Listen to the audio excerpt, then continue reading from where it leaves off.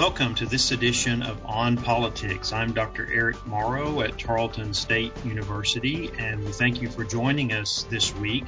We are also available online at tarletonradio.com at this same time, whether you listen on the radio or online, and after the show on SoundCloud or where you download your podcast. I also post related articles to the things that we're discussing on Facebook, and that's On Politics with Eric Morrow. So this is a busy time in preparations for a general election, and one of the things that we wanted to do on the show is to really get down into the elections process and really how that happens. And really the place for that to happen is on the local level. The city or really the county level, because as we know, as we look across the country, it is up to the states to facilitate the elections. And they do that through the counties and through this established offices at the county level and the oversight of the elections process. And so we're going to get into that today. I am very pleased to have with us, joining us today, Gwenda Jones, who is the Erath County Clerk. She has lived in Erath County for all of her life and has been working in the clerk's office since 1991, was appointed to fill the position of county clerk after the retirement of the person who was in the office in 98, and she ran for the office and was elected in 1999. So over 20 years of service in a very critical position when it comes to elections. So Gwenda, thank you for joining us today. Thanks for having me. Well, it's really a treat for us to have someone with your experience on the show, because there are a lot of questions that are happening, being asked around the country about elections and the validity of elections, the outcomes of elections, and I think a lot of that comes out of people just not being familiar with the process and really all the work that goes into making sure that an election is held in the way it should be, that there's accountability, but there's also accuracy, knowing how critical that is to have that kind of trust in the process. And so I wanted to start really with the interview today, discussing about your work and what you're focused on at this point. I mean, we've already had several elections this year when we look at the primaries and we look at local elections that are happening. So I'm sure this has been a busy year for you regarding elections. But what is your focus at this point now that we're less than 60 days before the general election, or almost 60 days before the general election?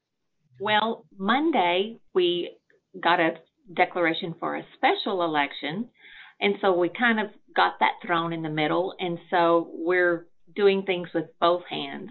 But right now is the time for the November general election. We are touching bases with our election judges and clerks to make sure who can work and who is not going to be available. Getting the names and preparing the ballot and making sure that everything is set up correctly. So this is the time that we are in the preparation mode.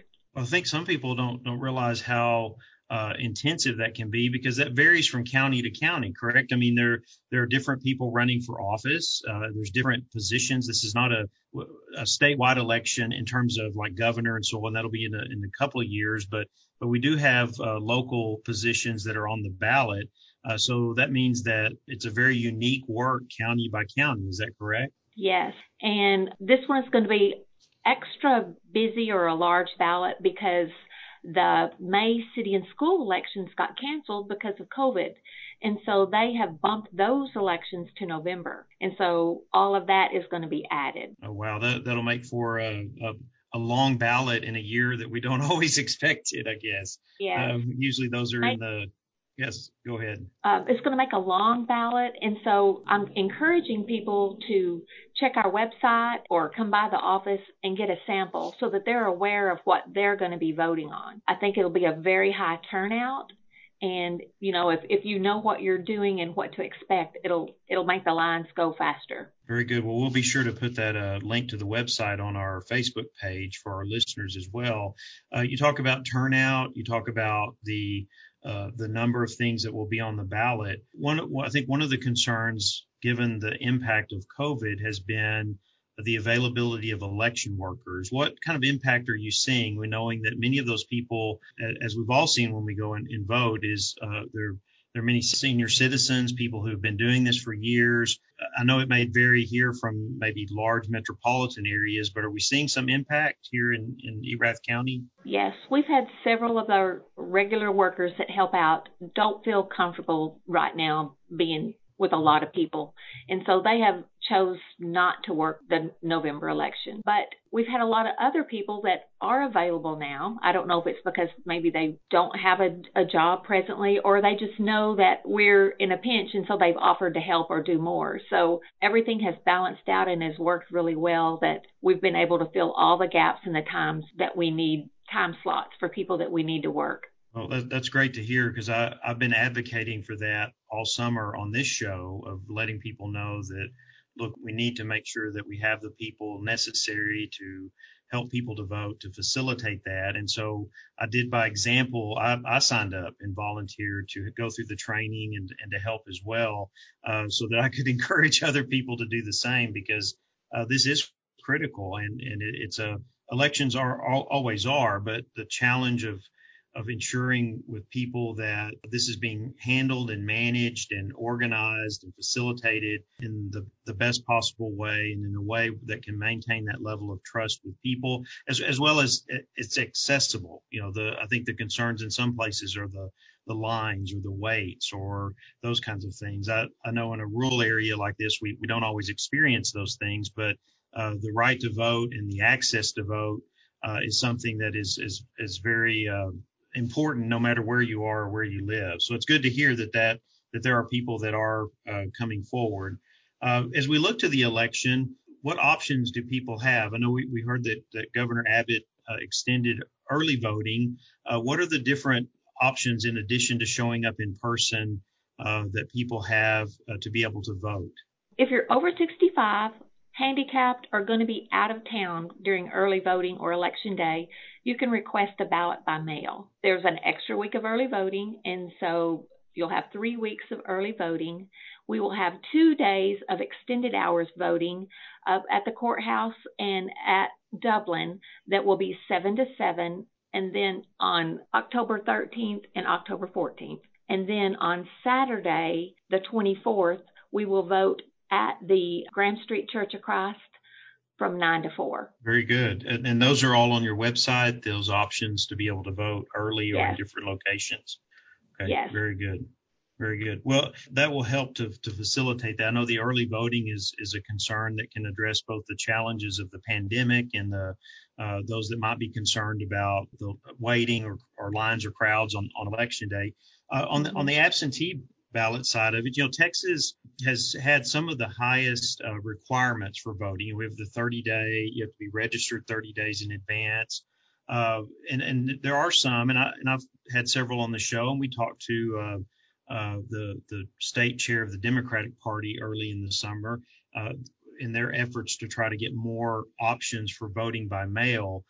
This absentee process is a little bit different than that, from what I understand. I mean, in that there are certain restrictions on that. And can you talk about those just a little bit, so that people are clear that this is a certain way that Texas does it? We don't really have voting by mail in the way that I think a lot of people are referring to it, in that just you get a ballot, it shows up in your mailbox, and you fill it out and sign it and send it back in. What are those requirements? I know you said age and so forth, but what can you walk us through that absentee process? If you're qualified, which is over 65, handicapped, or going to be out of the county, then you can send us either on a written piece of paper or request a formal application for a ballot. So you have to ask me to send you a ballot. You have to be a registered voter. You have to tell me where you live and the reason why you're voting by requesting a ballot by mail. Then when we get that, we verify that you're who you are, that you're registered and your address and everything. And then once the ballot is ready, we can mail it out. Then we will mail it to the address where the voter asked for the ballot to be mailed. The application is signed. When we send them the ballot and they return it, there's a place for the voter to sign on the ballot that comes, the ballot envelope.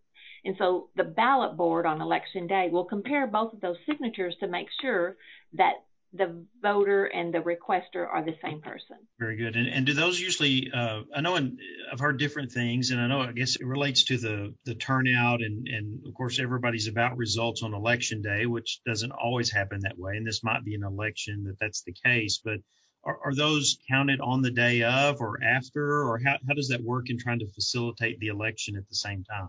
Generally, we count those on election day. They cannot be counted prior to the close of early voting.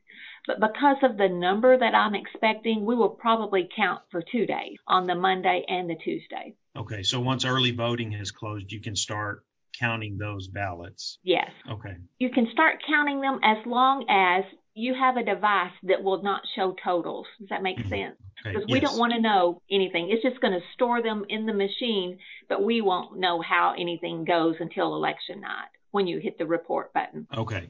Yes, I understand that. So it just adds them into the total voting on election day, and then you get the total once the polls are closed. So Right. it seems like in an area like ours, you would be able to have an accurate count of votes by the close of election day. And again, this is different. I mean, I know in metropolitan areas and some of the challenges that they might be facing, I guess, depending on the volume. But it's good to hear that in terms of your planning, and I'm sure this comes from the experience that you've had with elections. Although this one is a different one with the pandemic in the mix and some of the adjustments. But I think the thing to convey here is affirming to people that the planning has gone into place and the process is there to be able to make sure that all of this is handled properly, and the outcome is what the outcome is based on the voting. Yes. And for this election, the governor made another exception. Normally, the voter can bring in the ballot, their paper ballot, on election day to the county clerk if they choose. But for the presidential election, he has determined that the voter may return their ballot at any point after they have received it. And I think that's just to allow people that are nervous that their ballot might get lost in the mail. They can bring it to the county clerk's office and know that my ballot was delivered. Good. They can only deliver their own, and they have to provide ID so that I know that you are who I mailed that ballot to. Very, very good. So that is, I think, those adjustments as well as the early voting period, at least we could say in our area, it really seems to give people enough options to be able to vote. It overcomes a lot of the challenges or excuses people may have to say, okay, here's different ways that you can actually do this. Yes. And starting September, we're going to kind of start a push of information telling people how early voting by mail works and encourage those that are qualified to do that. Very good. So one other question that I have is, you mentioned the move of the local election that was scheduled for May.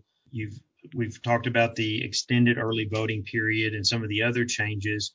In terms of the operations of the county clerk's office and in relation to elections, have there been other challenges that you've had to address due to the COVID-19 crisis? Yes. With a large election, we have to use a lot of machines. And so normally we would just pack the foyer here at the courthouse because the courthouse is one of the most popular places to come vote. I don't know if people just like to come to the courthouse or they just know you can vote at the courthouse. But because of COVID, we're having to have the machines 6 feet apart and space, and we just don't have space here at the courthouse or at the Dublin Annex where they vote in Dublin.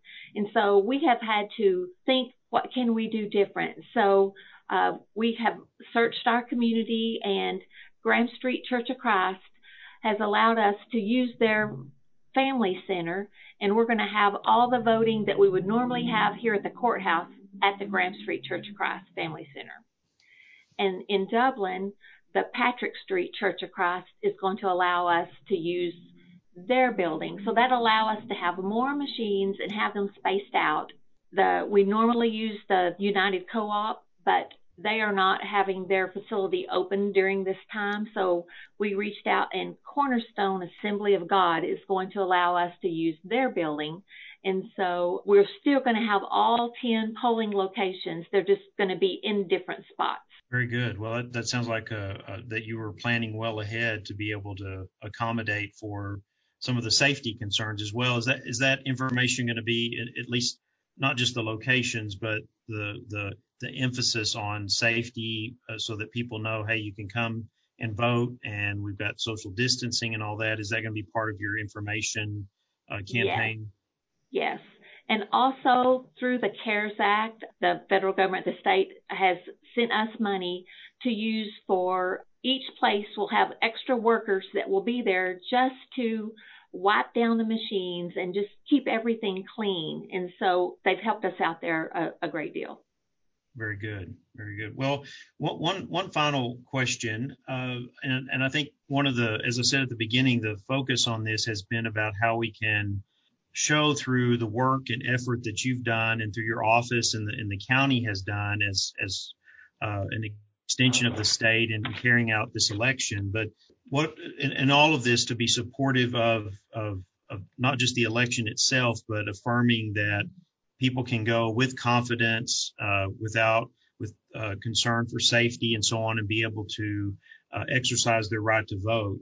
But what other ways would you tell our listeners, or other things about affirming the integrity of this process, and showing and helping them to show support that we're being able to handle this and do this in a proper way that's going to ensure that the outcome's what the outcome is?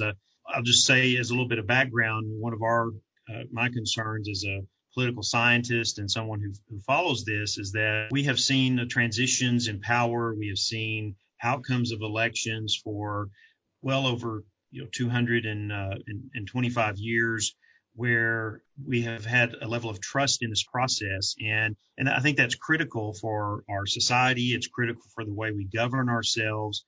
That people know that it is a valid process, and that the outcomes are the outcomes, and that we accept them and then work through that process going forward. If we don't like the outcomes, to then have a different outcome the next time. But I say all that just as background to really affirm how important the right to vote and the voting process is.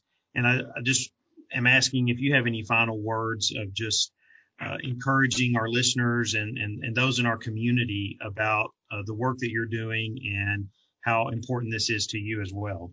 Well, we just went through a security assessment, and an outside company that the state provided came and did a security assessment and went through different areas of vulnerability that we could possibly have, and showed us some things that we could do differently. And so we're doing that. Anything that we do, there's persons from both parties present, and so they're working together as a team. Anything that we do, we're tested, we're retesting. There are multiple people and eyes that are on everything. As a rule of our office, we are ethical, and if anybody has questions about how things are done, you're always welcome to come by and ask questions. We want to be an open book and be transparent, so that when people do ask questions, I want them to see that this is how it works, so that they're comfortable. Very good. Well, Gwenda, I want to thank you for joining us today and for giving us this insight into all the work that you're doing. And I want to thank you for that as well on your part, and your staff and the county, in terms of what efforts are going into this election. Is it the county clerk's website that we should direct people to for more information about the election, or do you have a specific web address that I can share either here on the station, or we'll also put it on Facebook? Yes, they can go to the county clerk of the Erath County website, and there's a link for elections, and I can provide that for you. Okay, great. I'll be sure to get that on Facebook as well, and that way people can connect directly to all this information that you provided with us today. I did think of one other thing. Yes. We also have curbside voting. If there's a voter that is unable to get out of their car, they can come to the curb, and we will bring the ballot out to the car so that they don't have to stand in line or whatever. So that is also available. Great. Very good. And that's on the website as well, that information? Yes. Very good. Well, Gwenda, thank you again for joining us and for all of the helpful information. And we'll do our part to help share that to our listeners and through social media. And we wish you well in the work that you're doing. And I will continue to encourage people to not only vote for sure, but also to be aware. We teach a lot of this in our classes in college students and trying to help them understand all the work that goes into the voting process and facilitating voting. I'm looking forward to my experience in helping, and hopefully will be someone that I can help do that for years to come, as well as encourage others to do so. I think it's that important. So thank you for joining us today. Thank you, and thank you for your help. We will take a short break, and we'll be right back for more on politics. It only takes a minute to find out if you may have prediabetes, and you can do it at doihaveprediabetes.org. But you're probably not going to, are you? Kids, work, listening to the radio. You're busy, which is great because busy people can't get prediabetes. Oh my, I read that wrong. They can. Should have worn my glasses. So visit doihaveprediabetes.org and take a short test, because prediabetes can be reversed. Brought to you by the Ad Council and its pre-diabetes awareness partners. Hello, I'm Janice Horrock, and my radio home is KTRL 90.5 FM for news. From Feature Story News in London, I'm Ollie Barrett. Sports. Touchdown, Tarleton Texans! Jazz and classical music. Welcome back to On Politics. I'm Dr. Eric Morrow at Tarleton State University, and we want to thank Gwenda Jones again, the Erath County Clerk, for joining us in the first half of the show and providing us with all of that detailed information on the upcoming election and voting in Erath County. I think there are some critical things that she pointed out in this process and in the options available to you. And there's a couple of those that I want to go into more detail in this segment of the show. But I do want to direct you, and we'll do this on Facebook for those of you that may go to On Politics with Eric Morrow and want more information. Or, of course, you can go online and search Erath County elections. But it is co.erath.texas.us 184 elections.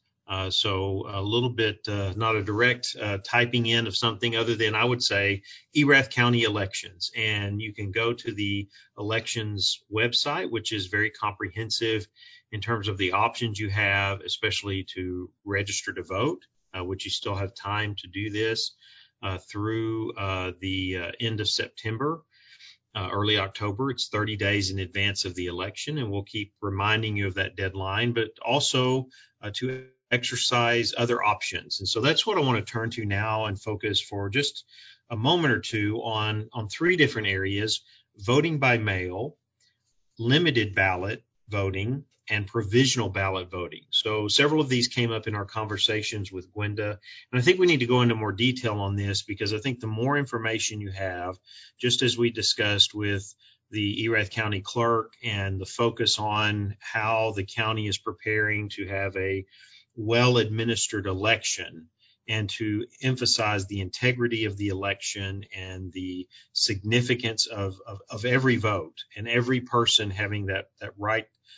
Every person that does have that right to vote, being able to fulfill that responsibility and participate.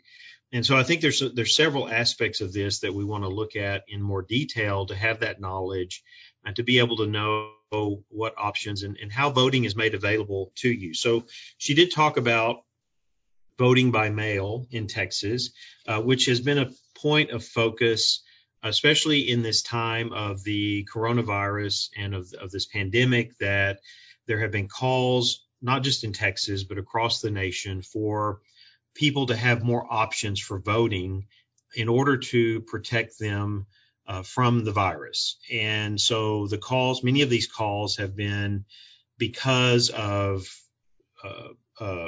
voting lines, because of closed environments, because of pre-existing health conditions that people may have that might make them susceptible to getting the coronavirus. There has been this push to make voting more accessible. And really in Texas, that focus has been on how do we work within the guidelines that are already there? And so, of course, mail-in balloting is one. And while some have said that the conditions for this need to be extended to those who may be susceptible of coronavirus, those attempts through the courts and other actions have not been successful to this point. So what we see going into this is the options remain of who is eligible and who can vote by mail. And so one of the things to focus on is that, and this is what was brought up by Gwenda, is that you have to apply to do that. You have to submit an application in order to get a ballot. The deadline for applying is October 23rd. And so those applications can be dropped off in person before the start of early voting, but you have until the 23rd to request one to receive it by mail. Looking at the way that this is set up, those that do qualify, the election code defines this in terms of having a disability. You have to have something that prevents you from being able to go and vote in person. So for some, that might be, you're just going to be out of the county on election day and you need a absentee ballot. You're going to be absent from the place where you would vote. So that is one option. But when we connect with the coronavirus and some of the focal points for those who have tried to extend voting by mail, the law itself defines a disability as a sickness or physical condition that prevents a voter from appearing in person without personal assistance or the likelihood of injuring the voter's health. And so some have taken this to say, well, we need to push this in that a lack of immunity to the coronavirus does put someone in a condition or position that has a likelihood of injuring their health. That has not stood up to this point. And getting this close to the election, I doubt that it will, in that, as we heard from the county clerk, is that a number of other precautions are being put in place, including social distancing between voting machines, getting larger facilities to be able to spread people out, the extension of early voting. So there's more time in advance of the election to vote early, and the less likelihood that there will be lines or be crowds to do that. And so this is the way that this has been addressed to this point. So our focus here is on options for voting and voting by mail for those, again, who will be absent. Of course, we're talking also about our military, those who are overseas, those who are deployed or that are working on military installations in other places, those who will not be here in the county, but also those who want to vote but are not physically able to do so without assistance or without the likelihood of injuring themselves to get out. Now, she also mentioned there will be drive-through voting. So that means that the technology has to be in place for people to verify that you're a registered voter, and then to facilitate that, the actual voting or the selecting on the ballot in order to complete that process. So that is one option, and I don't know that we'll see much change on that between now and the election. We're just running out of time here. We're running out of the time to be able to set up the mechanisms that will be able to ensure the integrity of that and to get things in place. You think about already the demand that is on election boards and election administrators, especially with the canceling of local elections, as Ms. Jones pointed out, that those will be on top of the regular election, a general election. So we are looking at school boards. We're looking at, in some places, it may be mayor, city council, it may be some county elections too, even though most of the county offices often follow with the gubernatorial election in Texas, which will be in another 2 years. So it's all of this that's happening at this time in the midst of the pandemic when they're having to make other adjustments. And so there's a couple of other aspects of voting in Texas that I wanted to point out and maybe go into a little more detail. And that was the mention of a limited ballot. And a limited ballot, as it was mentioned by County Clerk Gwenda Jones, was in reference to college students, which here is an option for them, people who are living out of their district or have moved out of their county, but still have a permanent residence there, but who want to vote.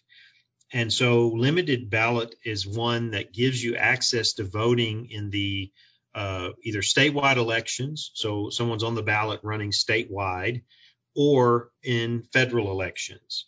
And so the stipulation here, and we're looking at the Texas Secretary of State website that gives us more details about limited ballot voters, but a registered voter who has moved from the county in which he or she is registered to a new county of residence in Texas, and who will not be registered to vote in the new county on or before November 8th, may be eligible to vote a limited ballot.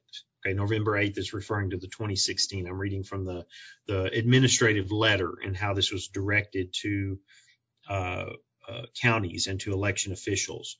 So if they're living in a new county, not registered in that county before the general election, they are able to vote under the following conditions.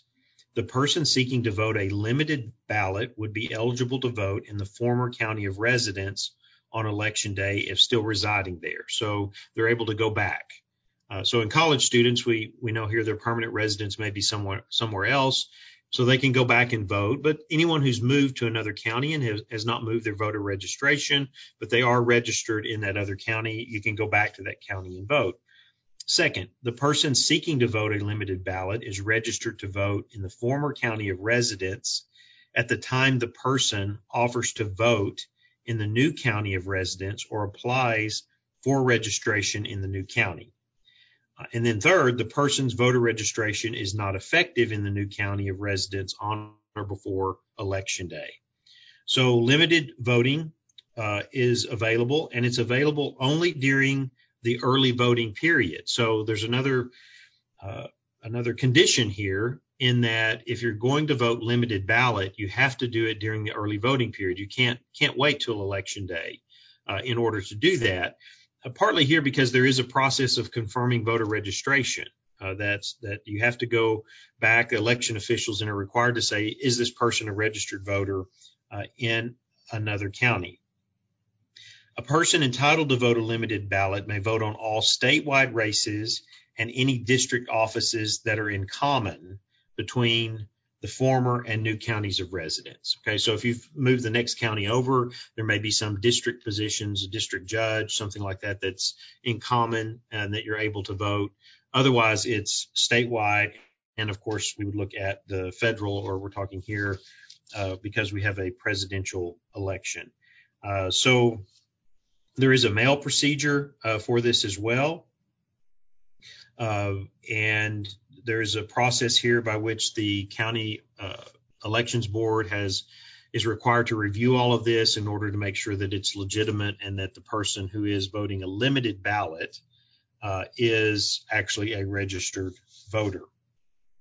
So that's another focus and another option. This is an option here that it's important for us to stress for college students in encouraging them to vote because they are absent. Of course, they can do the absentee process, but they may not have either the time to do that, or they may be more concerned about the federal elections, not so much about local elections or district-related elections back in their county of their permanent residence. So the last one that I wanted to get to is provisional ballots. And of course, this will lead us to the next segment of the show. I want to get to the comments made by President Trump this week regarding, as some I think have taken a little far out of context. I think there is room to defend the president here and what the intent was, not necessarily how it came out and what the implications or challenges may be. So we want to clarify that. But it's closely related to what we would say in Texas would be a provisional ballot. And so we'll get to President Trump here in just a moment. But before we do that, I wanted to talk about what a provisional ballot is in Texas. And in Texas, you do have the right to request a provisional ballot if you face challenges at the poll. So a provisional ballot can be cast by a voter if your eligibility cannot be proven, in that your name is not on the list of registered voters, or if you do not possess one of the acceptable forms of voter ID.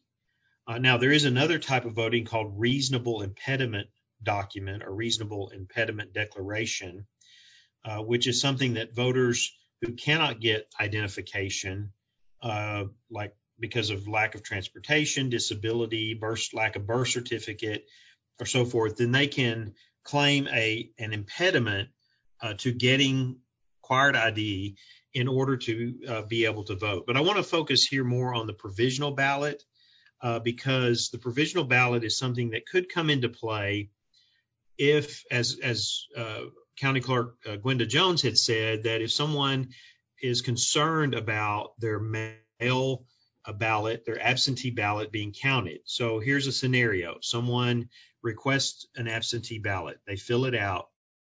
They send it back in by mail. They're concerned about it getting back in time for Election Day. If it gets there before Election Day and it is processed by the Elections Board, then their name is going to be removed from the roster because they have voted.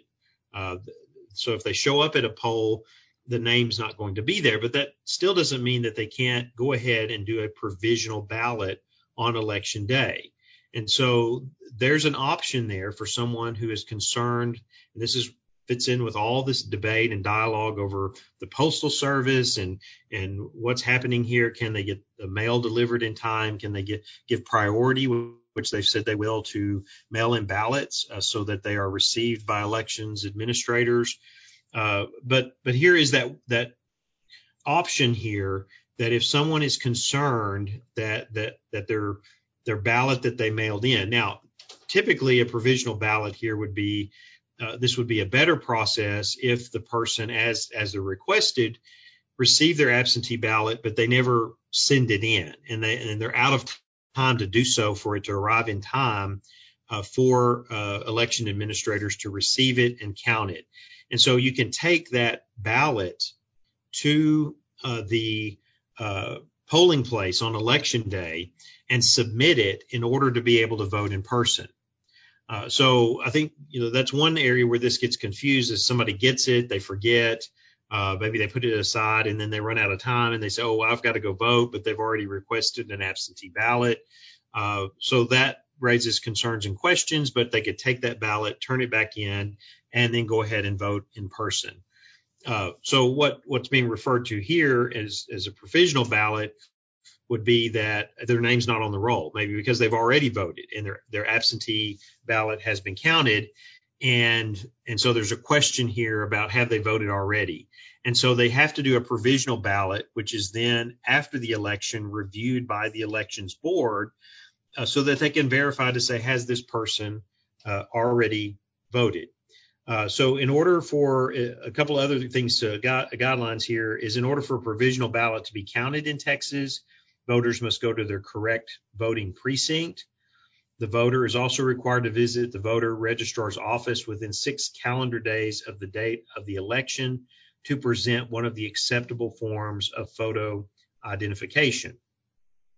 If after the election administrators determine that the voter who cast the provisional ballot was eligible to vote, the ballot will be counted as a regular ballot. Okay, so there is a process here. There are ways to accommodate not having the correct type of ID. There are ways to accommodate a mix-up or concerns about eligibility in registration. To accommodate, okay, I didn't get my ballot sent back in when I requested an absentee ballot, as well as this question that was raised, I think, and that's where our focus should be on the comments by President Trump about if you're concerned about the mail and about your ballot being received and that your vote is being counted. So we're going to take a quick break and we're going to come back and we're going to look at what the president said.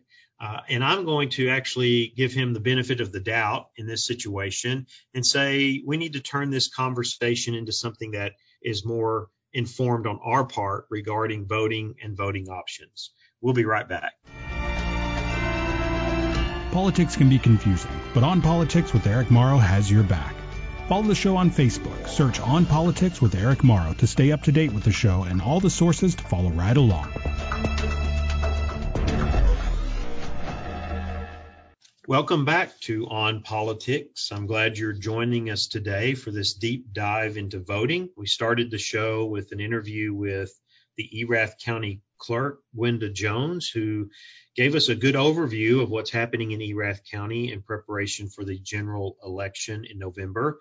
And so I wanted to continue this focus on voting in Texas and concerns that have been raised, especially this past week after President Trump urged residents in North Carolina, as he was there during the week, to vote twice. At least that's the way that it's come across in many news stories. All you have to do is search Trump voting twice, and you'll get plenty of news stories about this. And that, of course, made the headlines about, oh my, is he asking people to vote early, vote often? Is he asking people to commit fraud? And when I immediately heard this, and especially with the focus on voting for this week's show, I wanted to cut through all of that because I'm not sure that was the intention. Of course, in politics and when you're a public figure like the President of the United States, your opponents and your enemies are going to take whatever you say, especially if they want to take it at face value without looking at the intent. And use it as an opportunity to be critical or to say, hey, wait a minute. And I think there is a need for that here because, as I'll speak about in a moment, there is a definite challenge that comes with this. But on the other side, I want to go back to what I just said in the second part of the show about provisional ballots, in that what the president said does have some truth to it. And so he was asked about this, especially about the integrity of voting by mail and voting by person. And Trump responded to that and said, let them send it in and let them go vote. And so he said this in an interview on Wednesday in Wilmington, North Carolina, and followed that with saying, and if the system is as good as they say it is, then obviously they won't be able to vote. And speaking the vote in person. Now, what he's referring to here is in questioning this, as he's done already, about voting by mail and the integrity of the election and so on. And we've addressed some of those larger issues and the concerns we have about what that does to the integrity of the election and so forth. But if we focus in on these comments, what we're looking at here is systems within the states that allow people to vote by mail, which vary across the country. Here in Texas, we've already focused on the fact that we have absentee voting, and there's a process for doing that.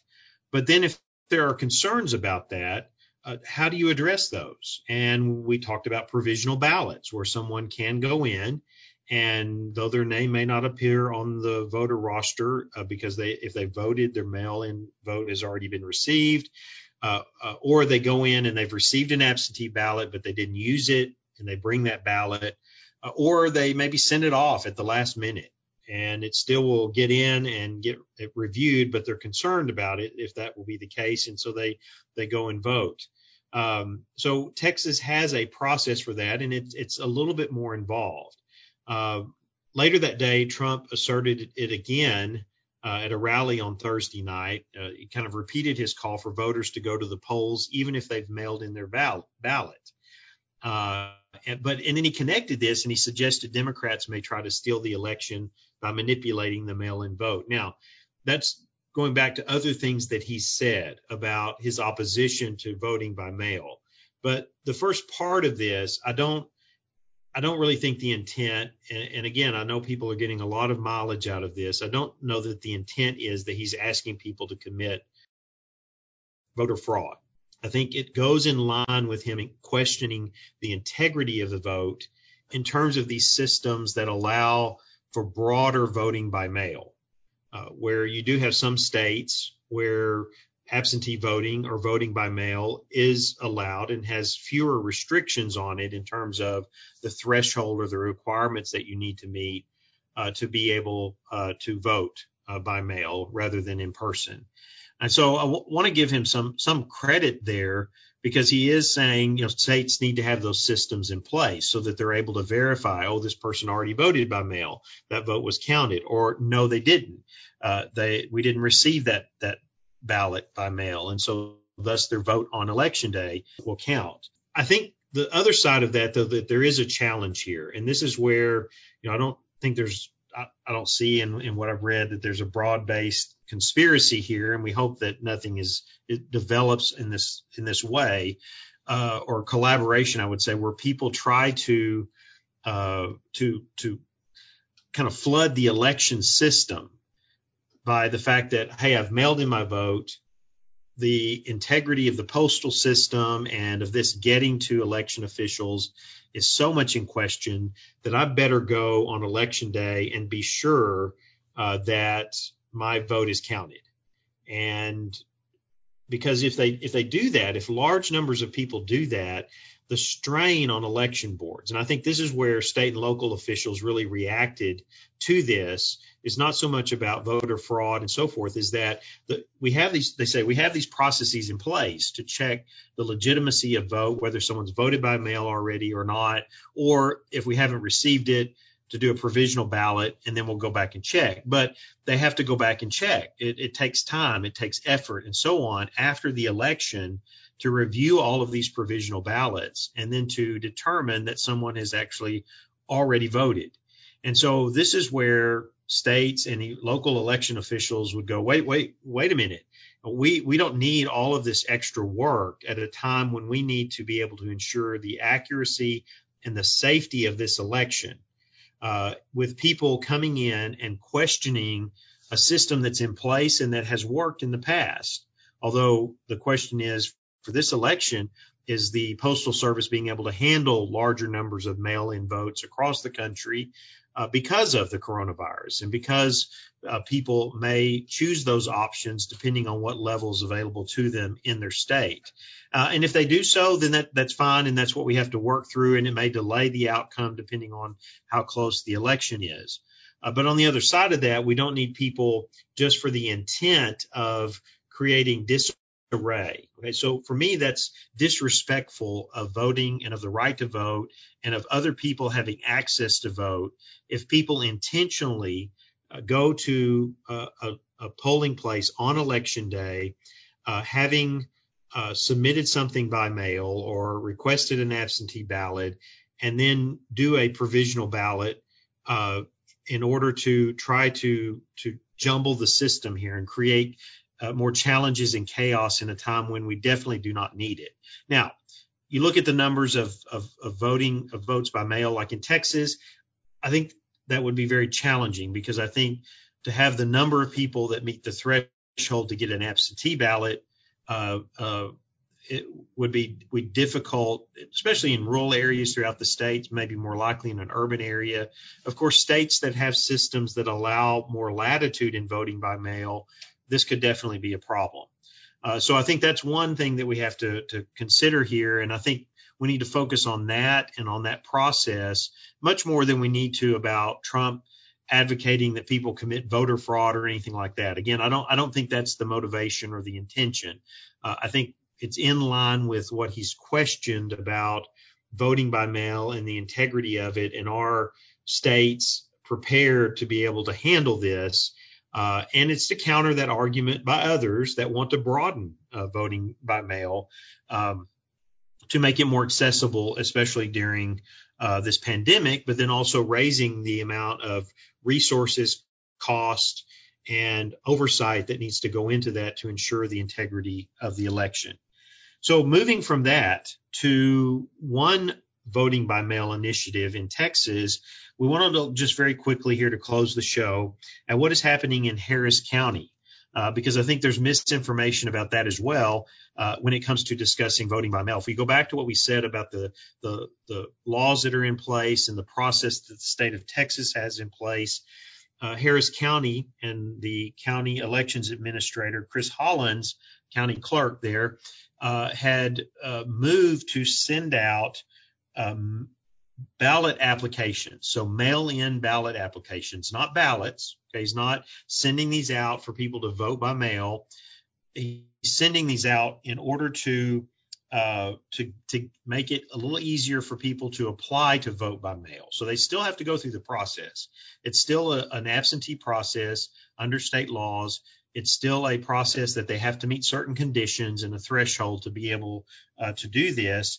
And so there was the announcement that the county would send out, and I think the number was close to 300,000 mail-in ballot applications. So you have to fill out the application first, send it back in or take it in person in order to have a ballot sent to you. Well, the Supreme Court earlier this week temporarily blocked Harris County from doing this. And they had in June, ahead of the primary, had sent out around 380,000 applications to voters over 65. This time it was planning, like I said, to send out, it was about 295,000 applications. The state has moved against this as well. The Supreme Court halted it, but part of that was the initiative of the Secretary of State and the Attorney General that are saying, no, this step is not necessary just to proactively send applications to voters. They need to request it. That's the system that's been in place, even though there doesn't appear to be severe restrictions on that. That is why the Harris County clerk was taking this action to get these ballots out. The question here, I think, that comes up, and this is, you can read more about this online, and we'll see it, watch it develop toward the election, is just the time and the resources to process this. States already know that there is going to be more voting by mail, absentee ballots, whatever the conditions or guidelines are for those across the country. And in Texas, that is very critical. And I think this is where we have to be very careful here. I mean, it's one thing to facilitate that request. I think that's what Harris County is doing here. It's facilitating the request. It still has to come from the people to fill out the application and request their ballot.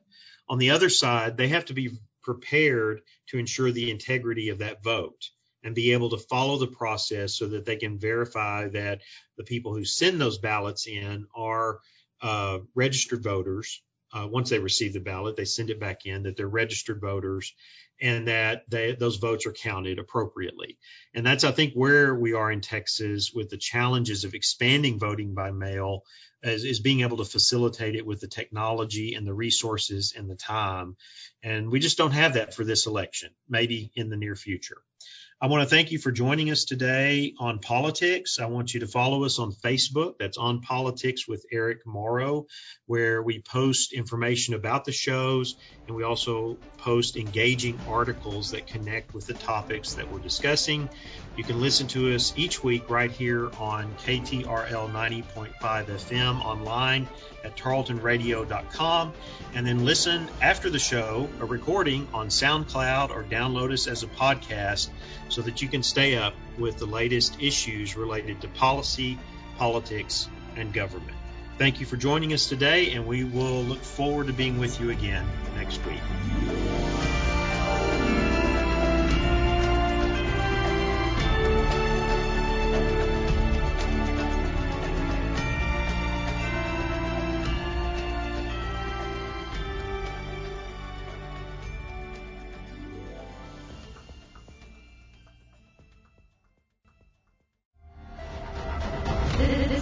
Tarleton Radio Network podcast with production from me, Taylor Welch, and me, Carissa Cole. Find more great shows by searching Tarleton Radio Network wherever you get your podcasts.